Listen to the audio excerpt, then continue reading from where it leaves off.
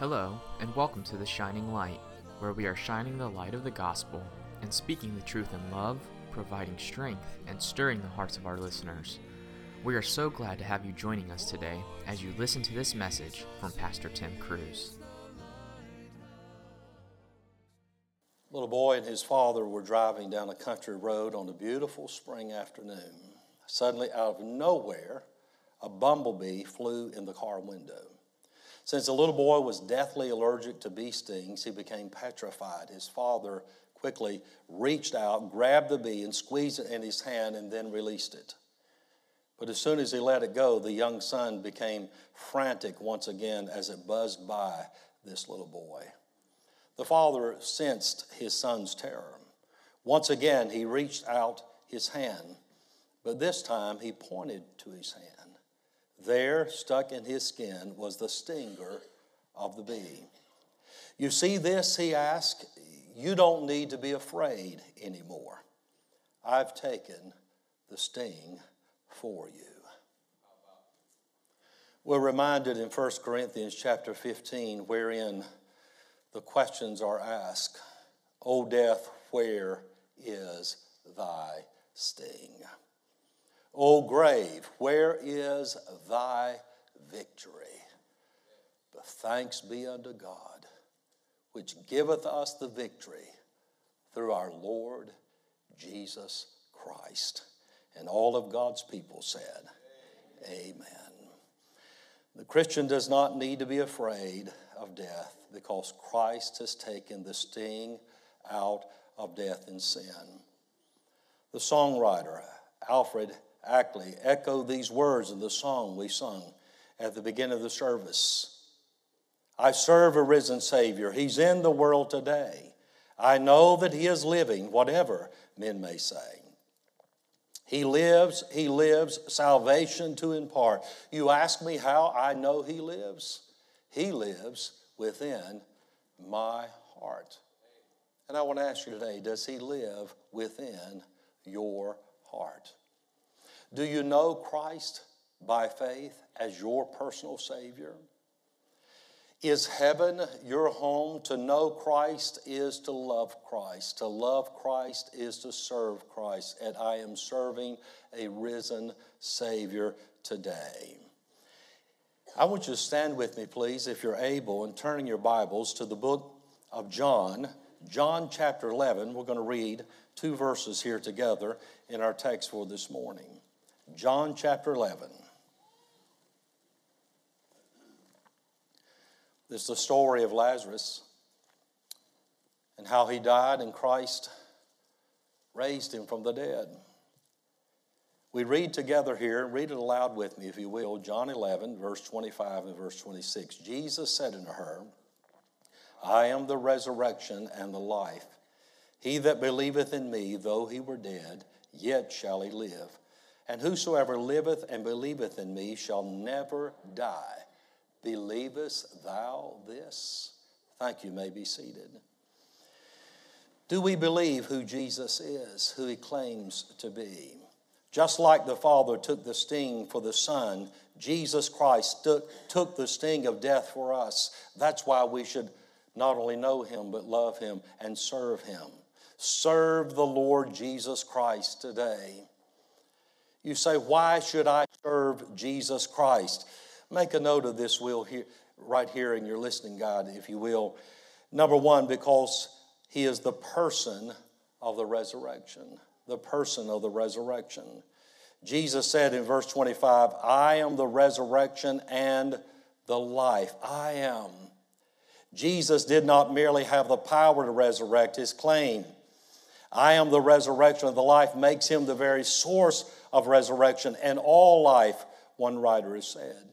Everyone who lives refers, or everyone who liveth in this context here and believeth, the Bible says, this is one thing that God declares unto us, that we shall never die. He's speaking of spiritual death. He's speaking of this hope that we have in the Lord Jesus Christ.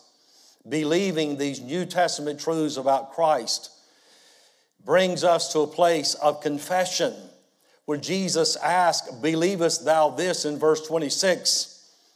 And Martha responded by saying in verse 27, "Yea, Lord, I believe that thou art the Christ, the Son of God, which should come into the world." Jesus Christ is the resurrection and the life. Can you say this morning that Jesus Christ is not just the Son of God, He is not just the Savior, but He is my Savior, my resurrection, and my eternal life. Immortality had to put on mortality, so mortality could put on immortality. The immortal put on mortality, so us mortals could put on immortality. Our sin was against an eternal God, and it demanded an eternal sacrifice. That's why you could not redeem yourself from your own sin. There had to be an eternal sacrifice for an eternal condemnation against a sin that was eternally committed against this eternal God. Channing said it this way: immortality is the glorious discovery of Christianity. John chapter 14, notice this. We look at the person of the resurrection. What did Jesus declare to his disciples in John 14 and verse 6? There's not many ways to God, but one. I am the way, the truth, and the life. No man cometh unto the Father but by me. I was witnessing to a group of high school students in Northfield, Massachusetts years ago. And they came to me, and we were a group of pastors visiting there on the campus of that school in the birthplace of D.L. Moody. And one began to ask, and then another, and said, "Sir, why are you here?" I told them, and then said, "Well, if you're a preacher, can we ask you some questions?" And then it turned into a whole gathering of young people, some 25 to 30 high school students gathered around. It was like a boarding school for high school students. They began to ask me questions and trying to challenge the truth of the Bible. I remember one stepped up and he said, "Well, I have a professor who said he has studied all the major religions of the world." And they tell you what one said, who healed the sick, raised the dead, arose again from the dead himself, who conquered death, hell, and the grave. Let me tell you what he said. He said, "I am the way, the truth, and the life, and no man cometh unto the Father but by me." Now take this one with his credentials and stand that beside what your professor says, and you decide who you're going to believe. Aren't you thankful today that God doesn't force himself on anyone? You're going to have to decide not just what you're going to believe, but who you're going to believe. Jesus Christ is a personal Savior.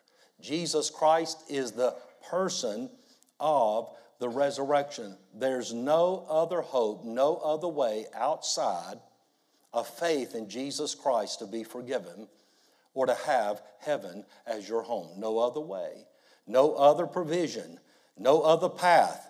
He is the only hope of eternal life.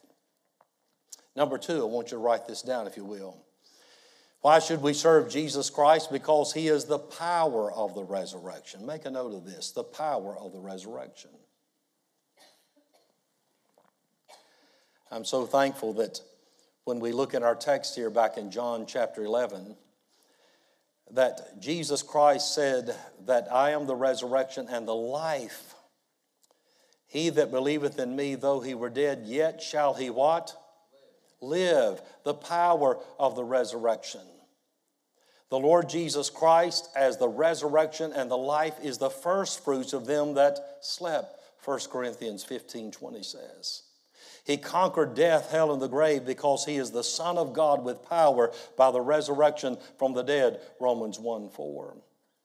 Though God manifest in the flesh was crucified and buried, on the third day he rose victorious from the grave.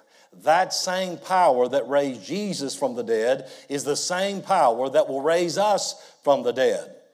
Do we believe this? Jesus said, I am the resurrection and the life. Because I live, ye shall live also. There is a power that Christ has that none other has and none other can offer. We serve a risen Savior indeed. One writer said it this way: the tomb could hold him no longer.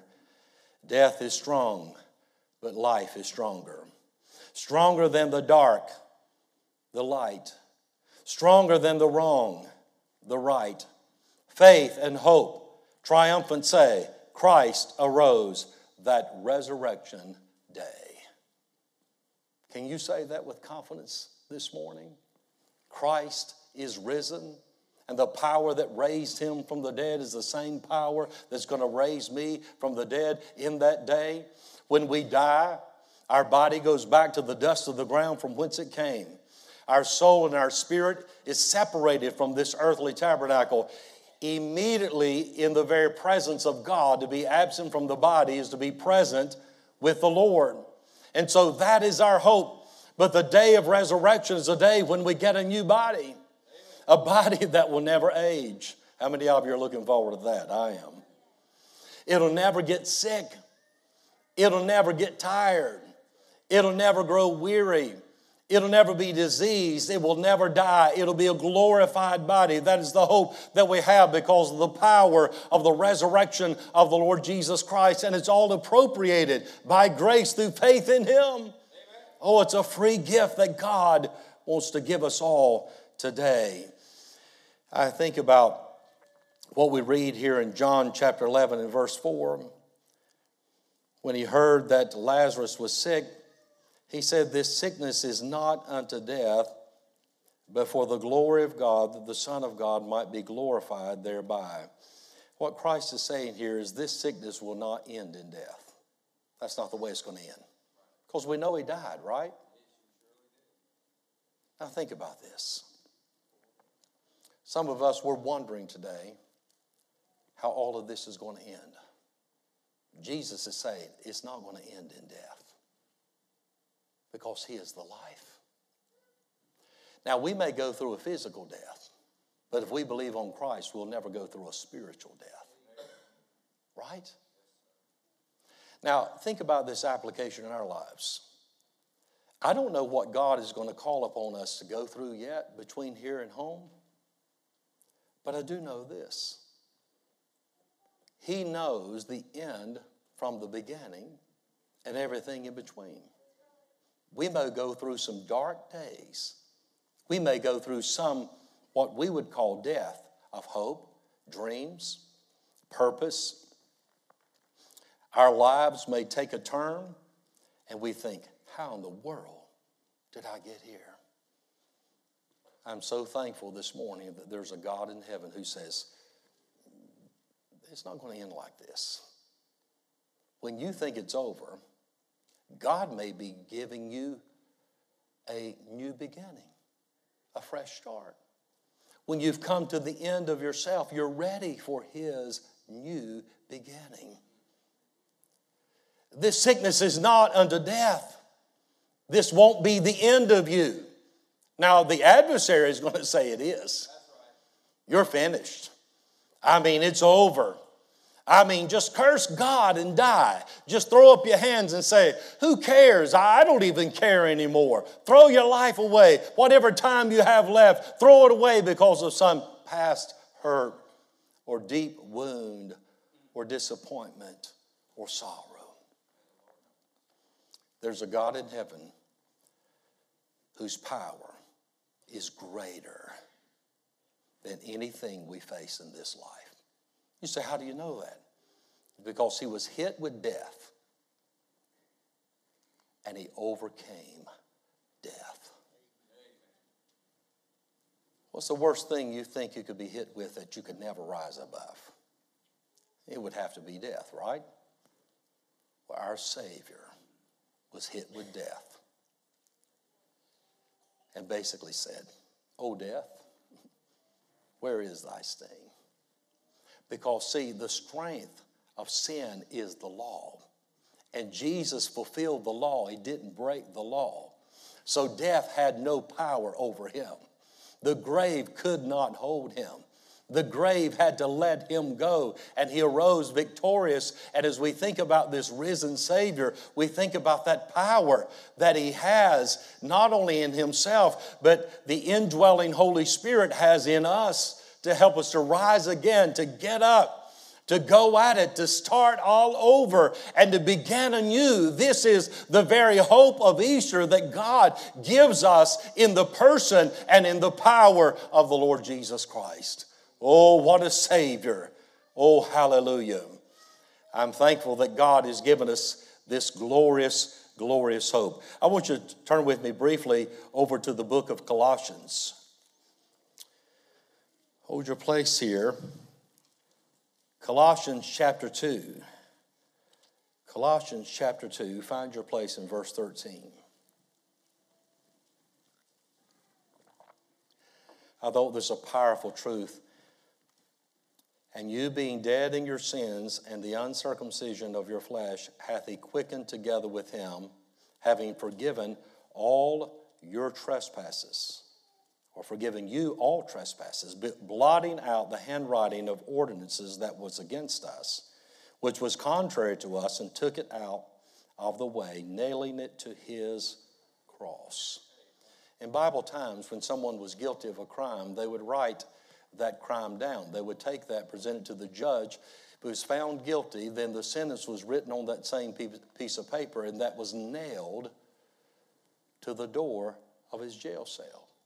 When the time was served, that the sentence meted out, they would take that back to the judge, and the judge would stamp upon that to telestai, meaning it is finished. To telestai. His debt is paid in full. Now think of this. If someone committed a capital crime, they would take that same bill of ordinance, the list of his crime, his transgressions, and they would nail it to a cross, because that was his sentence. You know what the Bible says Jesus did with the list of your sins and mine? He nailed it to his cross. Think about that. He nailed it to his cross, and when he cried, it is finished. That's what he was saying. He was saying before God the Father and all of man, to telestai, it is finished. It is paid for in full. My sin debt is fully taken care of, and so is yours. It's paid in full. I've been purchased off the slave market of sin, never to be sold under sin ever again. And as a result, I am free from my sin debt because Christ paid it all. All to him I owe. Oh, what a Savior. Jesus Christ is the person of the resurrection, the power of the resurrection, and then lastly, notice this. He is the proclamation of the resurrection, number 3. As you look back here in our text, you notice what God is saying through the resurrection of Lazarus, that he has the power over death and the grave. We read in verse 44 where Jesus cried, "Loose him and let him go," after he had said in verse 43, "Lazarus, do what? Come forth." And the Bible says, "And he that was dead came forth." I like verse 45. Then many of the Jews which came to Mary and had seen the things which Jesus did believed on him. Look over in chapter 12. Now the unbelieving Pharisees got worried about this. They said everybody's going to see him and believe. But notice chapter 12 and verse 9. The latter part, "But they that might see Jesus also, whom he had raised from the dead." That's why they came, not just to see Jesus, but also to see Lazarus. Notice verse 11. "Because that by reason of him many of the Jews went away," and what? Believed on Jesus. Jesus is the proclamation of the resurrection. His life-changing power in your life and mine is a testimony to an unbelieving world. Your life and mine says, Christ is risen. Christ has power not only over death, but over sin. My sin. He's not only forgiven me, but He's changed my life. Do others see Christ in us? Does the testimony of our life proclaim the risen Savior, that He's alive, that He's real, that He's my personal Savior and Lord? You know, people have different takes on this. I think it's amazing to consider the disciples. Can you imagine the level of zeal and commitment unto death they had? Would they have had that if it was a hoax, a lie? No, they knew He was risen, as He said. They looked at the grave where they laid Him, and He was not there anymore. And as a result of that, Acts chapter 4 and verse 33 says, "And with great power gave the apostles witness of the resurrection of the Lord Jesus, and great grace was upon them all." Because they knew He was risen, as He said, they went everywhere telling everybody. That's what God wants us to do, is to proclaim the gospel, proclaim the resurrected Lord. A church was having an Easter program. A young boy was supposed to say, "He's not here, He is risen." Instead he said, "He's not here, He's in prison." He got a little bit backwards there. He's not in prison. He's free, and because He's free, because He's alive, we can be free. We can be forgiven. I thought of another little boy. He was supposed to say the same words. He's not here, but He's risen. He says, "He ain't here. He done left out." He just got it mixed up, but he said the same thing in essence, right? He done left out. He's gone. He's not there in that borrowed tomb anymore. He's risen as He said, and I thank Him for that. One writer said it this way: "What happened as a result of the resurrection is unprecedented in human history. In the span of a few hundred years, a small band of seemingly insignificant believers succeeded in turning an entire empire upside down. As has been well said, they faced the tyrant's brandished steel, the lion's gory mane, and the fires of 1,000 deaths, because they were utterly convinced that they, like their master, would one day rise from the grave in glorified, resurrected bodies." Oh, that boldness that we have because of who Christ is and what He's done. May the Lord help us to serve Him today, because not only has He risen again from the dead, but He will raise us from the dead. And though all others are dead in trespasses and sin, if we will tell them about this risen Savior, they can be raised in that day as well. I do know the Lord today, and I want others to know Him. I want to glory not just in His cross, but in His empty tomb. We've all heard of Michelangelo, and the great artist. He said at a moment of zeal to his fellow artist one day, "Why do you keep filling gallery after gallery with endless pictures on one theme in Christ, or of Christ in weakness, Christ on the cross, and most of all, Christ hanging dead? Why do you concentrate on the passing episode as if it were the last work, as if the curtain dropped on Him with disaster and defeat? That dreadful scene lasted a few hours. But to the unending eternity, Christ is alive.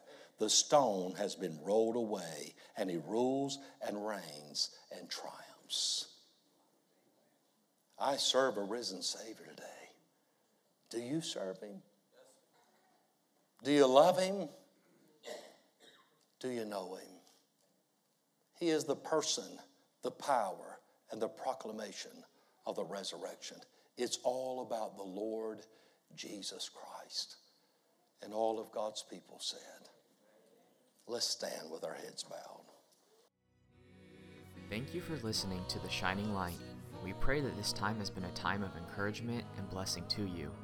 The Shining Light is a production of Shining Light Baptist Church, located at 2541 Old Charlotte Highway in Monroe, North Carolina. If you don't have a church home, we invite you to join us. Service times and more information can be found at our website, www.shininglightmonroe.com. You can also watch our services on Facebook and YouTube and connect with us on social media. Thank you for joining us, and God bless.